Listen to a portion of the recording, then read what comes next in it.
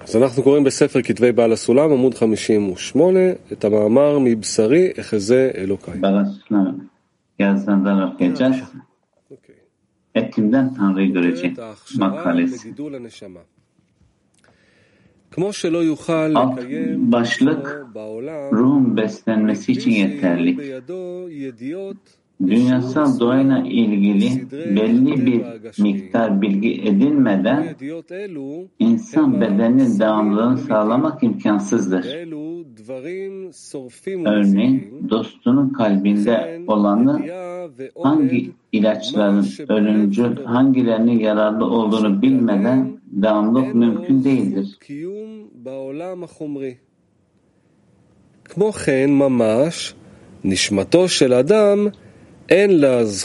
Aynı şekilde insan ruhu manevi dünyalar sisteminin doğasını, değişimlerini, bağlantılarını ve oluşumlarını belli bir ölçüde elde edene kadar gelecek dünyada var olamaz.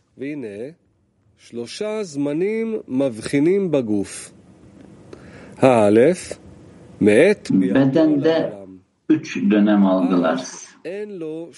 İlki doğum aşamasında kişinin hiçbir şekilde bilgisinin olmadığı ve var olması için bilmesi gereken her şeyin ona bir baba ve anneden geldiği ve onların bakımı ve bilgeliği sayesinde varlığını sürdürdüğü zaman bu aşamayı katnuttur. Yani kişiye bağlı değil, kişinin doğuşundan gelen, ebeveynlerinden ona verilen. İkincisi, kişinin büyüyüp biraz bilgi edindiği aşamadır. Bu dönemde kişi bedenine zarar verecek şeylerden ortak koruma vasıtasıyla anne babası ve kendi uzak durur. Bu ikinci katnuttur. Üçüncüsü, kişinin yaşamak için yeterli bilgi edindiği, hayatta kalmak için kendine bakmayı öğrendiği gadlut, yetişkinlik aşamasıdır. Bu aşamada anne ve babasının otoritesinden çıkıp kendi kendini yönetir. Bu üçüncü aşama, gadlut safhasıdır. Şimdi buraya kadar net değil mi? Bizim hayatımızdaki gibi. Yani belli bir yaş vardı. Yetişkinlik,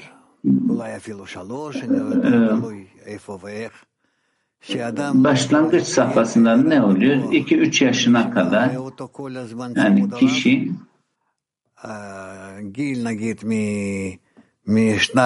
yani ona yakın olanların onu beslemeleri olmadan kendi başlarında var olamıyorlar. 2-3 yaşına kadar. Ebeveynlerinin yardımı vasıtasıyla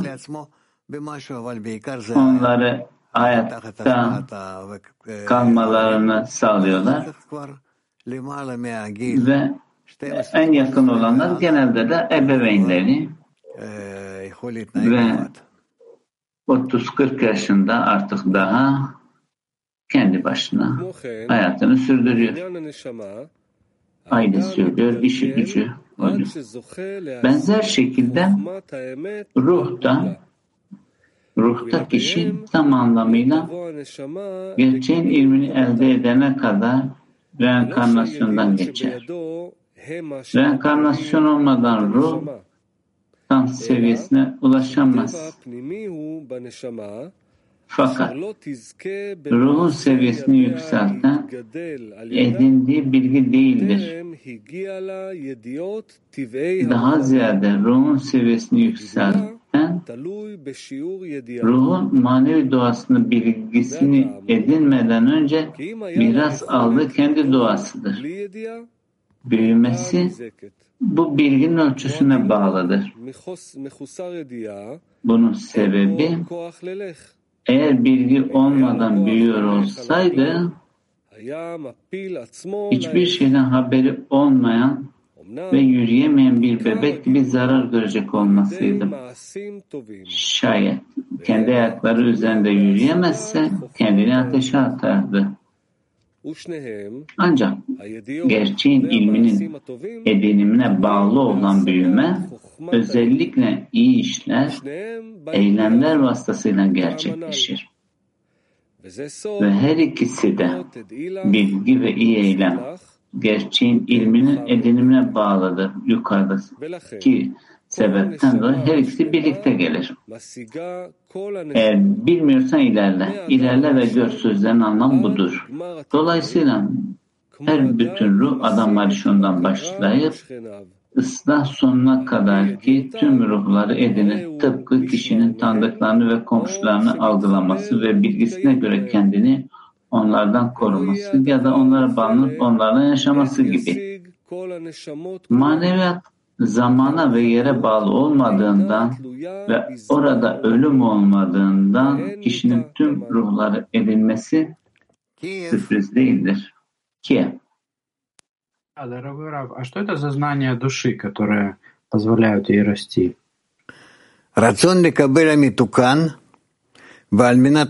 Burada ruhun büyümesine ne sebep verir?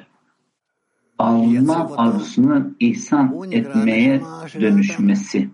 Kişi bunu düzenler. Buna kişinin ruhu denir. Basit.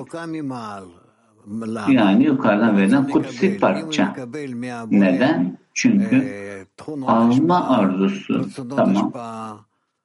Buradan kişi bunun üzerine ihsan etme arzusu yaratandan bu niteliği almak istiyor. Bununla birlikte ihsan etme eylemlerini yaparak yaratana benzer denen koşula gelmek istiyor. Bu da kutsi parça. Burada başka bir biriken bilgi tecrübe var mı?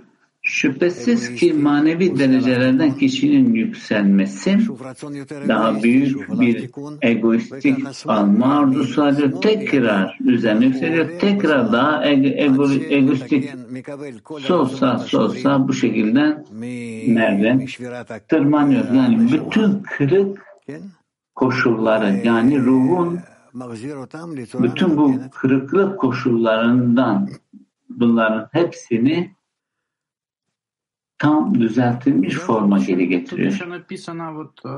Her ilerleyişe daha egoistik bir arzu ekleniyor. Arkadaş devam ediyor. Burada diyor ki makalenin başında 2 katnus seviyesi, birisi de gadlut seviyesi. Ne demek? Birinci katnut daha yeni doğum düşün. Yeni doğmuş bir bebek. Bir parça et ağlıyor. Bundan daha başka bir şey yok. Diğer bütün eylemler ise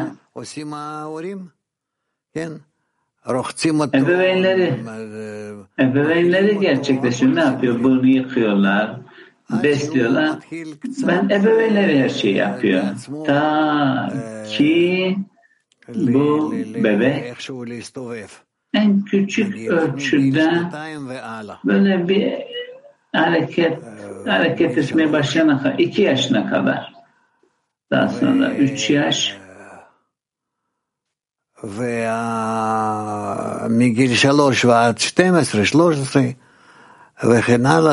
3 yaşından 13 yaşına kadar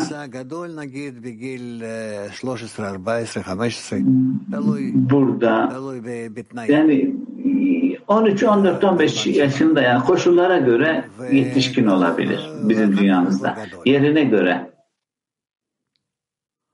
Ve işte daha sonra ne diyoruz? Yetişkin. Tel Aviv 3. רב, מהי תוכנית חינוך ולימוד מסודרת שאדם צריך לקבל כדי שתהיה לו נשמה? Buradaki çalışmada kişinin alacağı bu eğitim nedir? Ruhu edinsin. Şimdi dünyevi koşulda gidiyorum, matematik çalışıyorum. Bana ne? Tam işte burada da bunu çalışıyorsun. Niye buradasın? Anlıyorum. Tamam, belli bir çalışmanın eğitimden geçiyorum. Ama burada sanki bir şeyler var tanımlanamayan. Buradasın ki egoistik arzundan ıslaha ulaşasın diye. Ve bu yüzden alma arzundan bütün bu koşullar içinde uyanan bütün bu koşullarından, kırıklıklarından çıkarsın diye. Ben de şunu sormak istiyorum, şunu demek istiyorum. Eğer diyelim ki şimdi 10.000 kişi çalışmaya geldi. 10.000 kişi belli bir çalışma programına ihtiyacımız mı var? Yoksa bu durum sadece hocanın sizin rehberliğinizde yani bir pedagojik bir çalışma mı? Bizlerin programlar var. Büyük bir materyal arşivimiz var. Ve birçok etkinliklerimiz var bu süreç içerisinde. Uzun zamandır buna hazırız. Burada genel halkın uyandırılması dışında inşallah yakın zamanda bu değişir ve büyük bir kitle koşuluna geliriz yakın zamanda ve hepimiz artık öğretmeliyiz daha fazla insanlara. Herkes öğretmeli. Ancak burada bu çalışmanın yani pedagojik bir duruma gereksinim duyduğunu söyleyebilir miyiz? Baal HaSulam'ın metoduna göre ve bir kişinin edindiği uzmanlığa göre diğerine nasıl öğreteceği durumuna gelebilecek. Herkes öğretir. Ciddi herkes. Здравствуйте, Рав, здравствуйте, товарищи. А вот мы каждый пришли в свое время в десятку. А как мы можем свою разделить в десятке общий? Burada bir kişinin onluğa gelme zamanında şimdi onluda yani kaç yaşında olduğunu nasıl oturtuyoruz? Şimdi maneviyatta sıfır konuşundan başlayarak alma arzusunu keşfedene kadar, keşfettikten sonra kısıtlama, perde, yansıyan ışık, bununla birlikte kendi alma arzusunun tepesine çıkıp maneviyatta girer. Ve maneviyat bu derecelerin içerisinde öğrenilmesi gereken günler, haftalar, yıllar, 2-3 yılda şimdi biliyorsunuz tam Sefirot'ta da bütün bunları gerçekleştirmeye çalışıyoruz. Şimdi aynı zamanda onluğun kolektifin içerisinde herkesin birbirinden ayrık olduğu durum henüz. Evet, henüz daha bu. 19. Günaydın Rav, arkadaşlar. Burada iki ilginç şey var. Birincisi, ruhun manevi bilgiye gelmeden büyümediği ve biz de burada öğreniyoruz ki ıslah eden ışıktan ruhun bir şeyler bildiği. Bak, ıslah eden ışık bunun üzerine çalıştığında burada bir perde gereksinim duyar. Karşılıklı insan etmeye girmesi için ışıkla derecelerde. Ve bu durum da manevi rolün olduğu anlaşılabilir. Öyleyse burada şöyle diyor ki, ruhtaki gibi kişinin reenkarne olması ta ki gerçeği keşfedene kadar. Öyleyse burada reenkarne olmak ne demek? Yani gerçeği keşfetmeye gelmek.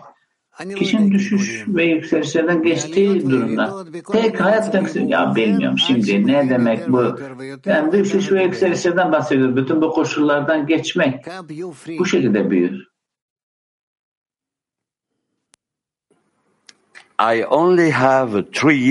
Ben sadece 3 yıldır bu Kabala bilgenin içerisindeyim. Bir ruhun var mı? Bunu sen kendin keşfedeceksin. Bu dünyanın yılına bağlı değil.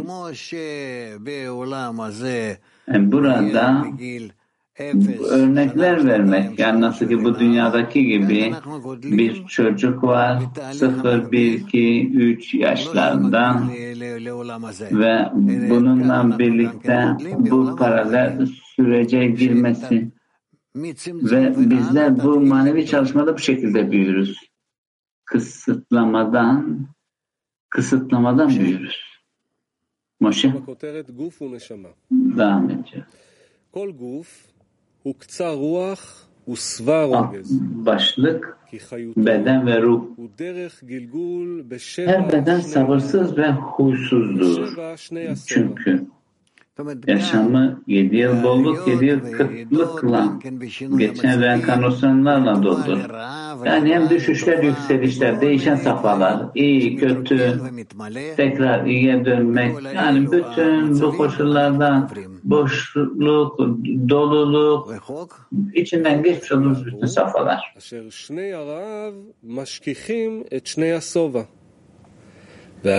Değiştirilemez yasa şudur ki, kıtlık yılları bolluk yıllarının unutulmasına sebep olur ve beden onların arasında suyla aşınan bir taş gibidir. Ve her seferinde başka bir zorluk onu bekler. Arkadaşının mutlu ve memnun olduğunu düşünür. Bunlar yolda geliştikçe hissedeceğimiz safhalar. Bu olur çünkü temelinde ruh, iyi eğilim ve kötü eğilim arasındadır. Zaman zaman iyi eğilimle olmanın rahatlığı hissi, zaman zaman da kötü eğilimin ızdırap hissi arasında gider gelir. Soru.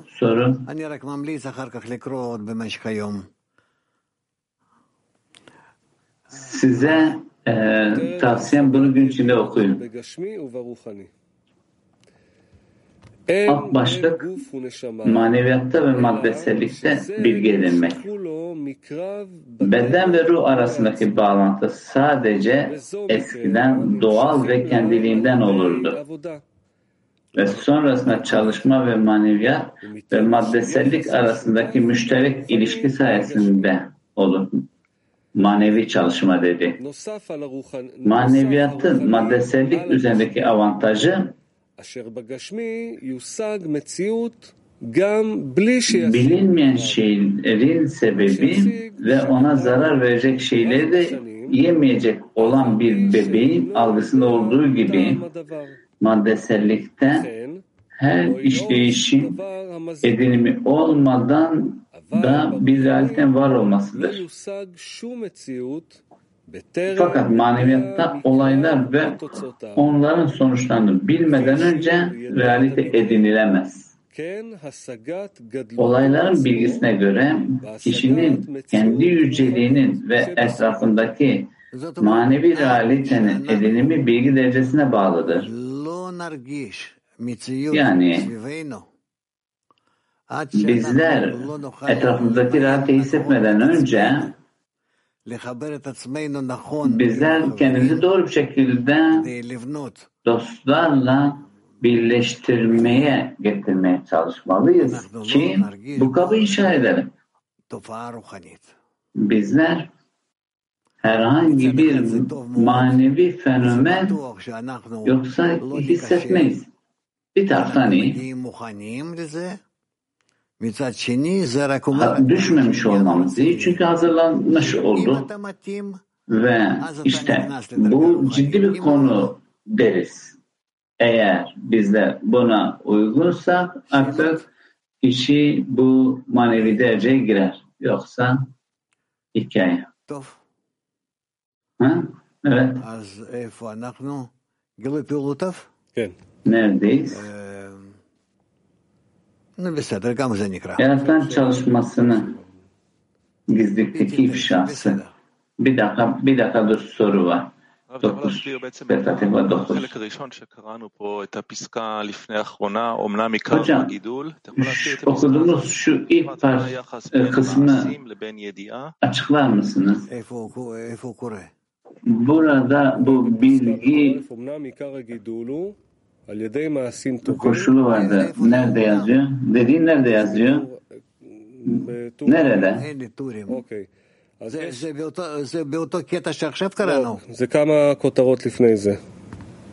Bu alıntıda mı yazıyor dediği bu bilgi? Önceki başlangıçtaki birkaç paragraf sonra. Esas yani iyi işler için, sırf iyi işler gerçek edilmesi için.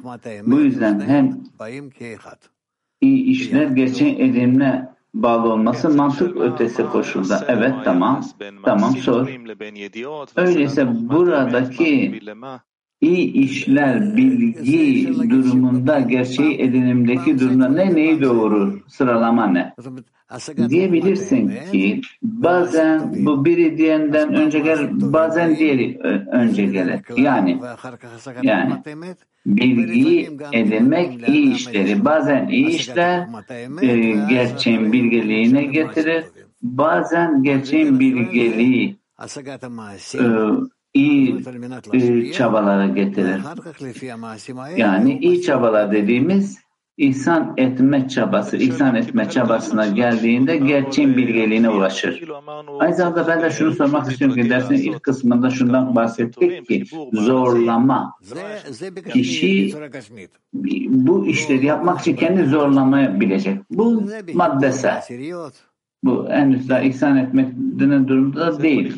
Bu yüzden onluyla bağdan bahsediyoruz. Kendini zorlayarak. Buradaki bilgi konusu ne? Yani bu bilgi bütün bunların sonucu mu? Bilgi burada doğru manevi eylemler. Bizim yaptığımız doğru manevi eylemlerin sonucu. נלך כבר לאינטרנט, מה לעשות? İnternete geçiyoruz. מקרסנויארקס שואלים, מה זה אומר שכל נשמה שלמה בסיגת כל נשמות? האם יש צורך בזה? למה אני צריך לעשות? Her birinin burada kendi ruhunu tamamlaması, yani neden bütün bu ruhları edinme ihtiyaç var? Bizim ıslahımızda Adam Arishon'un gene ruhunun ıslahına geliyoruz. Yani Adam Arishon bütün ruhları dahil eder. Bu bütün ruha yaratılan denir. Yaratan bunu üst ışıkla doldurur. Neden yaratan denir? Çünkü bizler bu kabın dışında herhangi bir şey keşfetmeyiz. Sadece bu kabın içinde. Bu yüzden buna yaratan denir. Bore, gel, gör, yani Adam Arishon'un dolduran. Bu yüzden gelmemiz gereken, bu yüzden bir araya geliyoruz, bağ kuruyoruz ve yaratan burada kendi içimizde. İşte bu şekilde bizler bunu keşfetmemiz gerekiyor. İşte burada denildiği gibi sen beni yaptın denir. Burada bunun edinimi için şüphesiz ki bu koşula geleceğimiz Yaratanı edineceğimiz ve aramızda bu ilişki kuracağımız, yani burada bu kabı inşa etmemiz lazım. Buradaki katnutun durumu ne?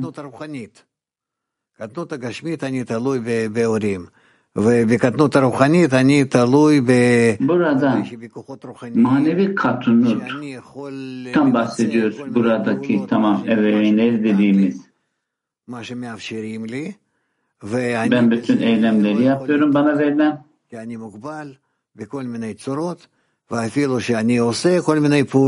Yani farklı formlar olan ve ben de bu farklı eylemleri yapmaya çalışıyorum bunun içerisinde. Yani küçük çocuklar düşün. Küçük çocuklar. Ve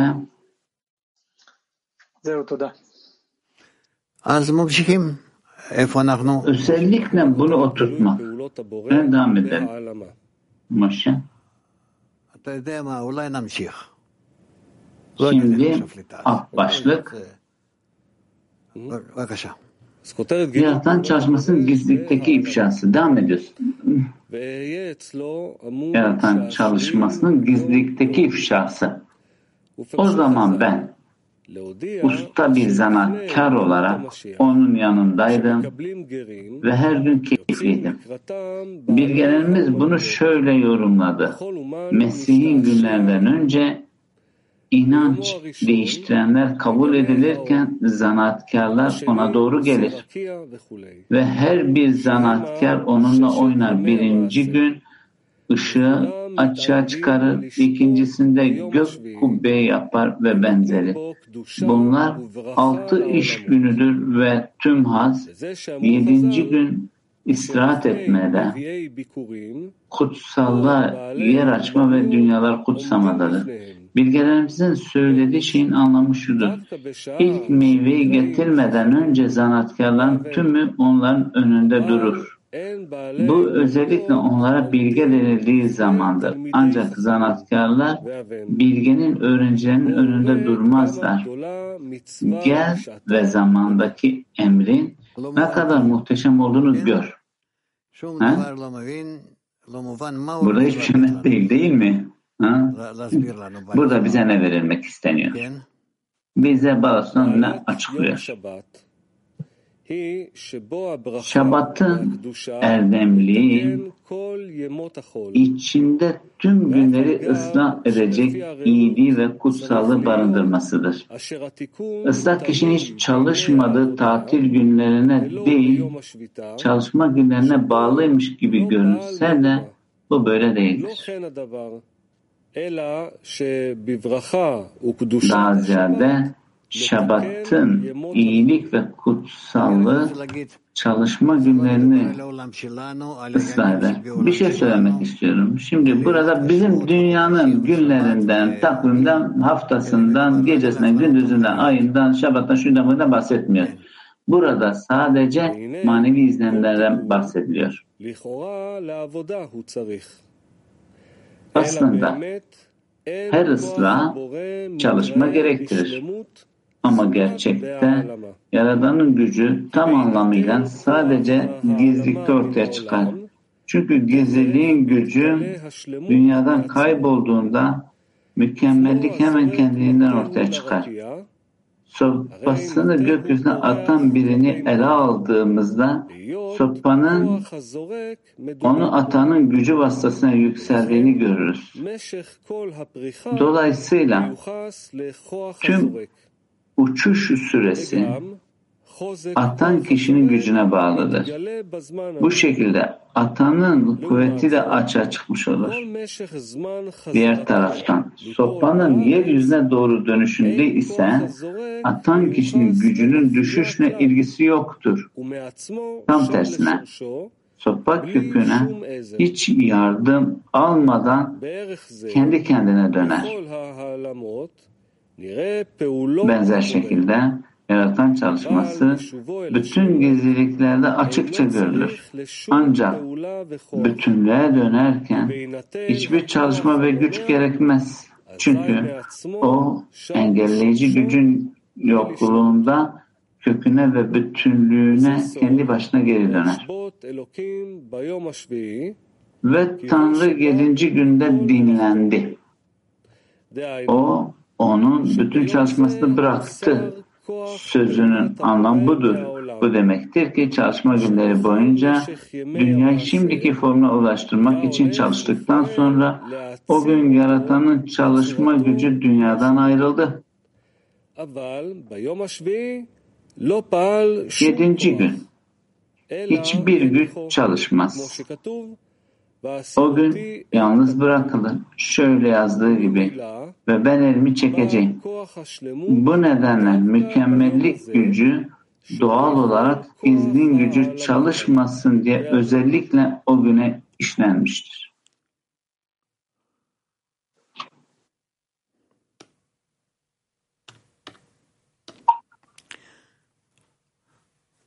יש שאלה. טורקי 5, בבקשה.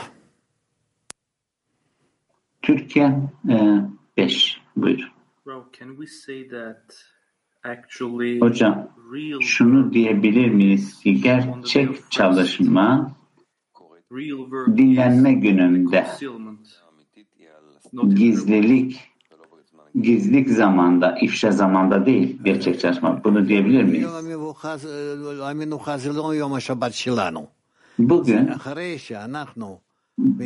yani buradaki bu dinlenme dediğimiz Şabat günü ıslahtan sonraki parçasındaki ıslahtaki Chesed, Gevura, Tiferet, Netzach, Hod, Yesod,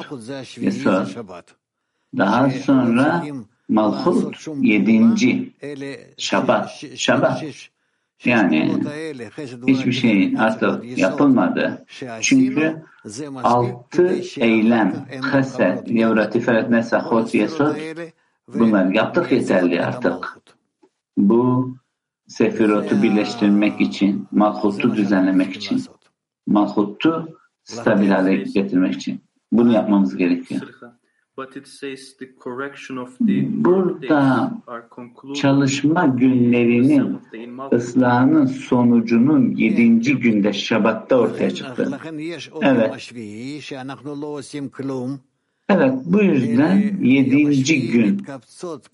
7. günde bir şey yapmıyoruz. Daha ziyade 7. günde haftanın 6. gününün çalışılmasının birikmesi 7. günü artık gösteriyor. Yani 7. gün artık hiçbir şey yapmaya izin olunmadı. Ben maneviyattan bahsediyorum. Haftanın günleri değil. İşin bu tamamlanması mı? Evet.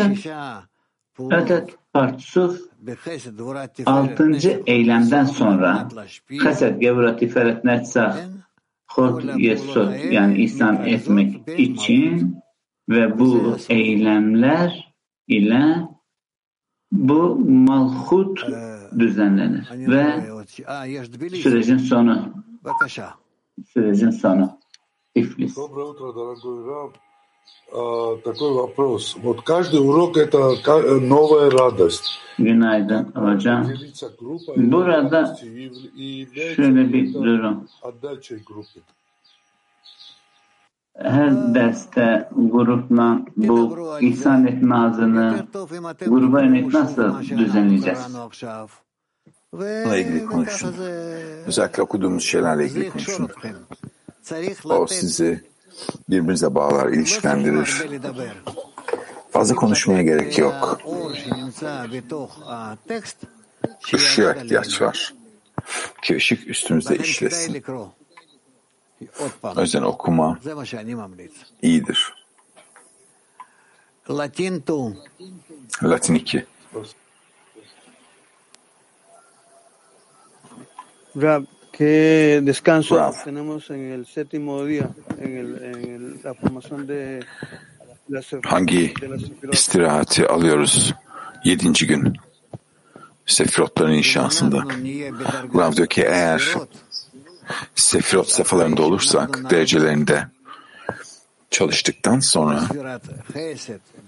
Hesed, Gevura, Tiferet, Netzach, Hod, Yesod O zaman kendimizi öyle bir koşula hazırlıyoruz ki tüm sefrotlar, Hesed, Gevur, Tiferet, Netzach, Hod, Yesod beraber birleşiyorlar ve bize bir sonuç veriyorlar. Bu sonuca Malkut diyoruz. O kadar.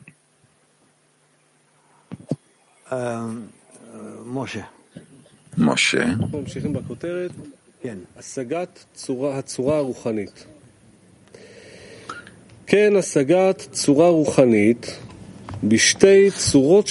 Manevi formu edinmek adlı başlıktan devam ediyoruz. Manevi formun edinilmesinde de bu böyledir. Edinimde iki çeşit hata vardır. Bir, hiçbir şekilde hayali olmayacak. İki, kişinin kendi varlığından şüphe etmediği gibi edinimde de hiçbir şüpheye yer bırakmayacak. Rav diyor ki yani maneviyatta iki böyle izlenim var. Öncelikle hayal olmayacak. Net, böyle somut, net bir şekilde hissedilecek. Hayali hiçbir şey olmayacak.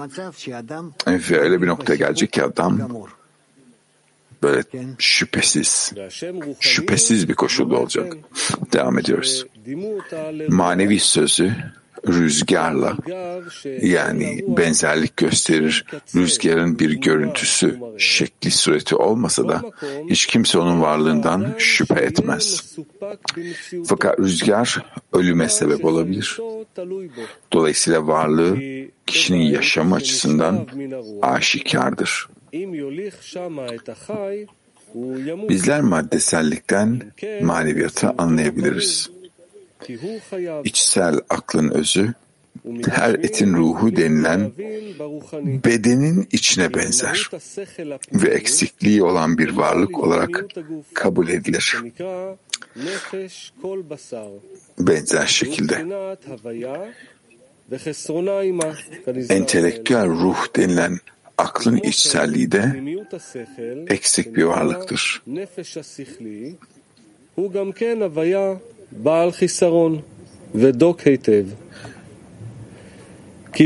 Bu böyledir. Çünkü kendi varlığını hisseden böyle bir varlık eksikliğini de hisseder. Bu algı noksanlığı entelektüel ruh ve onun içselliğinden mahrum hayvanlarda böyle değildir. Bu nedenle onlar bu eksikliği fiziksel varlıklarının gerektirdiği ölçüde hissederler. Canlılıkları eksiklik hissiyatının yoğunluğuyla ölçülür. Eğer eksiklik hissetmezse kendini besleyemez ve varlığını devam ettiremez ve ölür. Dahası büyüklüğü ve sağlığı eksikliğin hissiyatına bağlıdır. Tıpkı sağlıklı olanın daha fazla iştaha sahip olması, dolayısıyla daha fazla yiyerek daha sağlıklı olması gibi.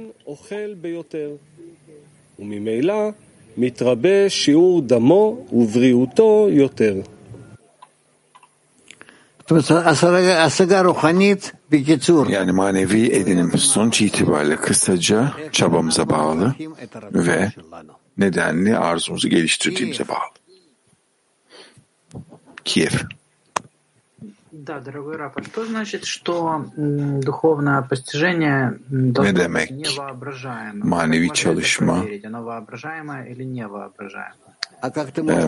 Böyle tarif edilecek olması lazım. Nasıl tarif edebiliriz? Rav diyor ki, Rav Rusça konuşuyor.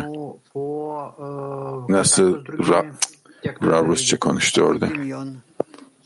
Başkalarının olan yönümüzde Rav diyor ki, Kabalistler ne diyor? Bizim dünyamızdan bahsediyor. Tam cansız dünya. Dome.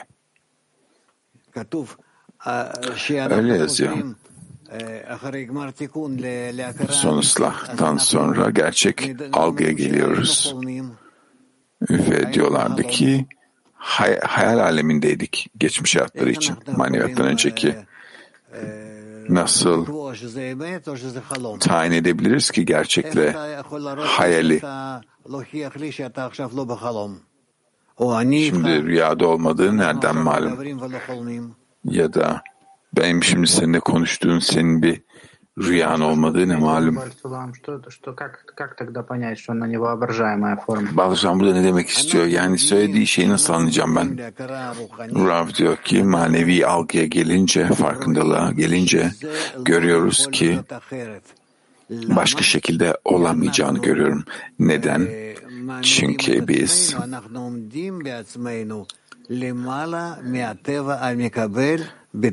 Al-Mars'un üzerinde İsa niteliğinin içerisinde duruyoruz. Doğanın iki formunda. O yüzden edinimimiz ne birinden ne de ötekisinden. İkisinin arasında. O yüzden gerçek. Çünkü sadece İslam'e arzu olan melekler değiliz. Bu dünyada ki sadece alma arzu olan yaratılanlar değiliz. O yüzden gerçeği edinmek tam ikisinin arasında olur. 10 dakika önce dediniz ki Hesed, Gevura, Tiferet edindikten sonra her şey Malkut'ta bile oluyor dediniz. Nasıl bunu edinecek kişi, anlayacak kişi ki burada hissiyatında gerçekçi olsun ve bir hayal alemi olmasın yani. Radyo'daki sana nasıl açıklayayım ki bu bir edinim meselesi. Hissedip öyle olduğunu anlayacaksın. Baal HaSulam da bunun açıklamanın problemini söylüyor ama yazdı ki en azından bir şey olsun yani elimizde diye. Görüyorsun nasıl yazdığında. Bundan daha fazlasını yazamıyor. Latin 12. Cada día de trabajo en nuestra escena se siente más alegría y llenado por llegar con los amigos a la reunión. Her gün onu da mutluluk ve doyum hissiyatı var toplantıya gelirken. Rav diyor ki evet. Peki bu manevi bir edinim mi? Ve her gün çalışmamızla açtığımız bir şey mi yoksa manevi edinim, ne bileyim, çalışmanın miktarında mı? Rav diyor ki evet, ikisi de. Çok çalışmadan sonra, çok bir şeyler yaptıktan sonra, çok çaba sarf edip çok koşullardan geçtikten sonra manevi edinim geliyor. Hem kalpte hem akılda. O yüzden hem hissiyatta hem anlayışta demek yani. Adamı dolduruyor. Tel Aviv 4. Tel Aviv 4. תודה. כל השלמות בעצם שמתגלה בסוף העבודה זה שמתגלה çalışmanın sonunda ortaya çıkan her şey arzuda mı? Buradaki ihtiyaç yani arzu ortaya çıkmalı ki bütününe gelinebilsin. Ama ihtiyacın kendisi, özlemin kendisi bütünlük mü? Buradaki hayır bütünlük değil ki o. Arzu eksiklik. Bütünlük ne peki? Rav diyor ki edinimde bütünlük. Alma arzumuzun içerisinde daha önce eksiklik hissediyorduk. O eksiklik şimdi dolduruldu. Ve daha fazlasını da talep etmiyor. Heytata dediğimiz. Asya. Yes, Rav, morning. Thank you. Before that paragraph, I think I thought I understood. Teşekkürler. Bu yazıdan önceki yazıda sanıyordum ki manevi edinimin ne olduğunu anlıyordum şimdi ama Baal HaSulam'ın yazdıklarında bu iki koşulu verince manevi edinimin ne olduğunu pek anlıyor gibi değilim. Bir açıklar mısınız? Razdaki açıklayamam. Manevi edinim aklen, kalben adamda hissedilen bir şey. Doğasının üstünde İslamiyetinde olmayı arzulayan bir adamın koşulu. O kadarını söyleyebilirim. Gerisi hissedip anlayacağız. Çaba sarf edip aramızda bağ kurduktan ve akabinde de Yaradan'la da en azından bir şeyde, minimal bir şeyde bağ kurduktan sonra olur. PT19.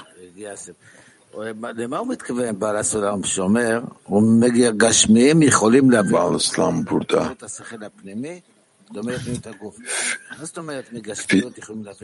fiziksellikten maneviyata geliyoruz. Ne demek tam olarak? Rav'daki örnek veriyor bize. Bizim dünyamızda nasıl olduğuna dair ki kendimizi o şekilde tarif edebiliriz. Nasıl maneviyatta olacağına dair. Yani hayatımızı bu an itibariyle son ıslaha kadar 3'e bölüyoruz. Küçük, yetişkin, büyük diyelim ki. O şekilde bir sürü akılda da, kalpte edinim var. Fiziksellikte nasıl, maneviyatta nasıl aynı zamanda. Hem akılda hem kalpte. Ama çalışmamız onu da fiziksellik. Bu gerçekten maneviyata sebep olabilir mi? Bu nasıl edinebiliriz ki? Rav diyor ki maneviyata hazırlık o. Çünkü onludaki çalışmalarımızdan içimizde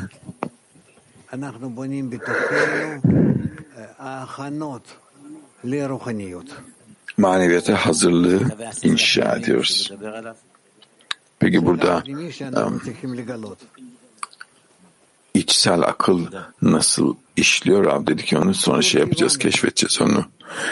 Türkiye 1. Teşekkürler Rav. Bir arkadaş soruyor. Daha çok özlem nasıl elde edebiliriz ıslah için ve yakıt nerede? Rav diyor ki birbirinizden. Kişi ne derler? Kıskançlık, itibar, ihtiras adamı birinden çıkartır derler. Bu 3 koşulda kıskançlık, itibar, ihtiras.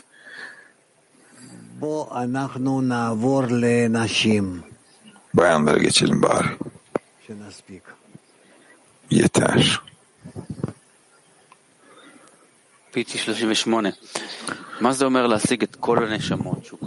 Tüm ruhu edinmek ne demek makalede yazdığı gibi? Rav'daki tüm ruhu edinmek, tüm parçalarını edinmek, Adam Harishon'un ruhundan düşen tüm o parçalar bir olmalı, bağ içinde olmalı yani. Beraber olmalı ve tekrar aynı yapıya geri dönmeliler. Ama bu yapı ne olacak? İlk yaratıldığına kıyasla 620 kat daha fazla olacak.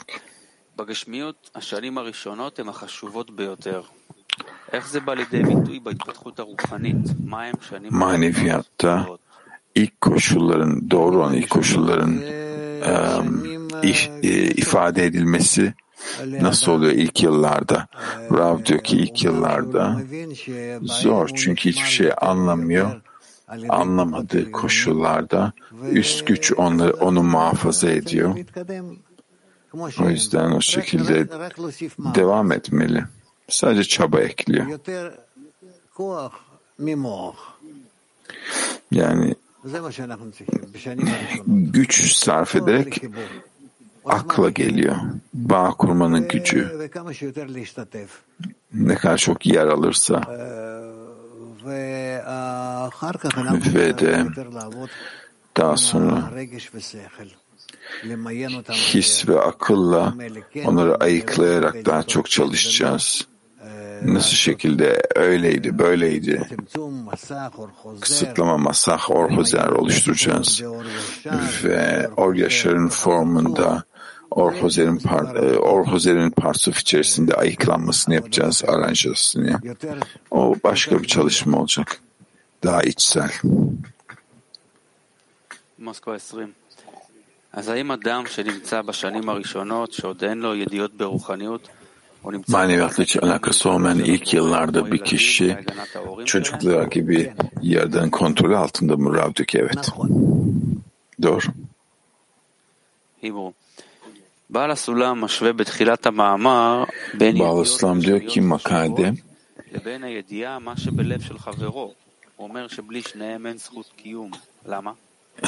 fiziksellik ve dostun kalbi arasındaki bağdan bahsediyor. Neden? Rav diyor ki çünkü maneviyatta bu şekilde. Hohma ile hasadim koşulu almakla ihsan etme ikisi beraber bağ içinde olması lazım. Çalışması lazım yerden edinmek için. Yardana benzemesi için. Başka. Ruhun nasıl bir bilgi hissetmesi lazım ki bir sonraki dünyanın yönünde olduğunu hissetsin. Rav diyor ki basamak arkasına basamak edinecek, hissedecek sonsuza kadar. Tüm basamakları geçmek zorunda ta ki bütünlüğe gelene kadar. Bu şu demek, yani biliyor, hissediyor, anlıyor, nedenli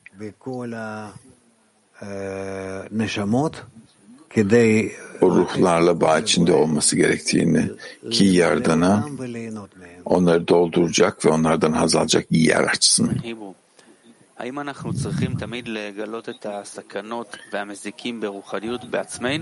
Maneviyatta bu tehlikeli şeyleri kendimiz mi ifşa edeceğiz? Rav diyor ki evet. İfşa etmemiz gerekiyor her şeyi. Ki gerçekten ev sahibi gibi olalım. Kabımızın sahibi olalım. Ve Yaradan'ın tüm rolünü onun yerine dolduralım.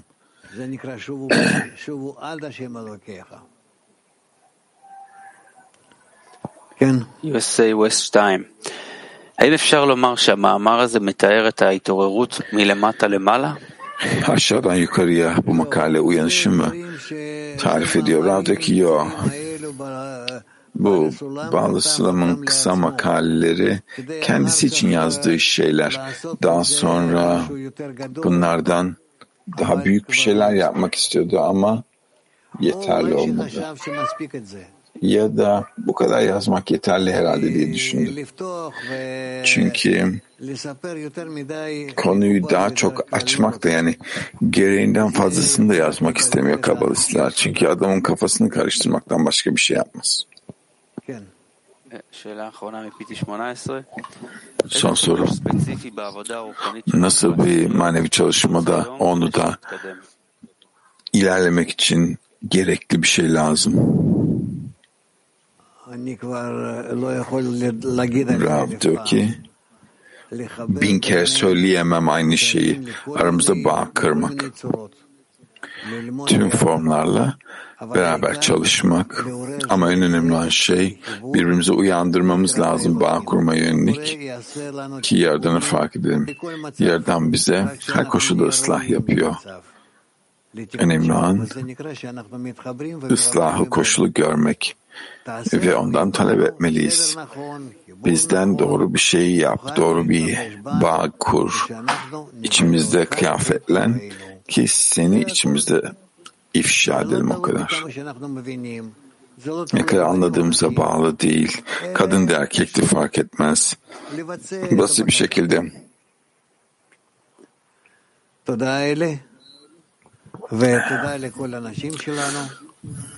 Eli teşekkürler. Tüm bayanlara da teşekkürler.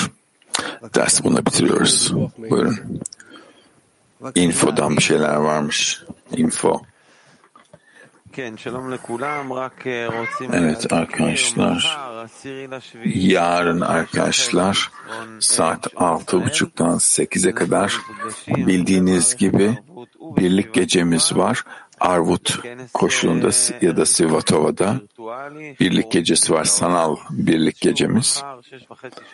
Yarın saat 6:30'dan 8'e kadar. Moshe.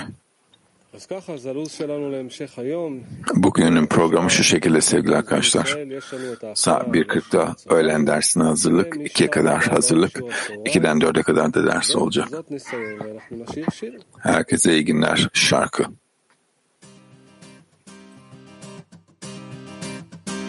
Quante volte ti sei chiesto la ragione perché esisto? Non c'è vita senza luce, è un bisogno che conduce da una supplica del cuore a scoprire il vero amore che ti porta all'unione con gli amici e a una missione, conseguir la libertà, conseguir la libertà, conseguir la libertà, conseguir la libertà. Conseguir la libertà, conseguir la libertà, conseguir la libertà, conseguir la libertà. Con gli amici, solo uniti tu e gli amici, vai a cambiare la ricezione con la luce di d'azione. Con gli amici, solo uniti tu e gli amici. Vai a cambiare la ricezione con la luce di d'azione.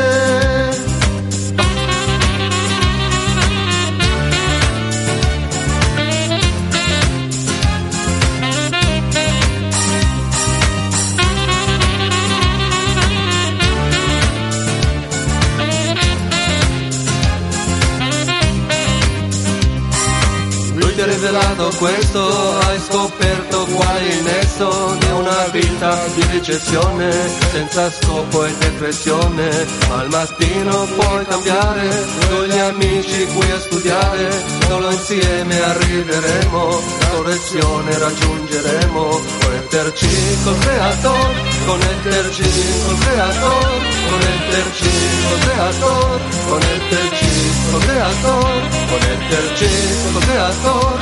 Connetterci col creatore, connetterci col creatore, connetterci col creatore. Con gli amici, solo uniti, tu e gli amici, vai a cambiare la ricezione con la luce di d'azione. Con gli amici, solo uniti, tu e gli amici, vai a cambiare la ricezione con la luce di d'azione.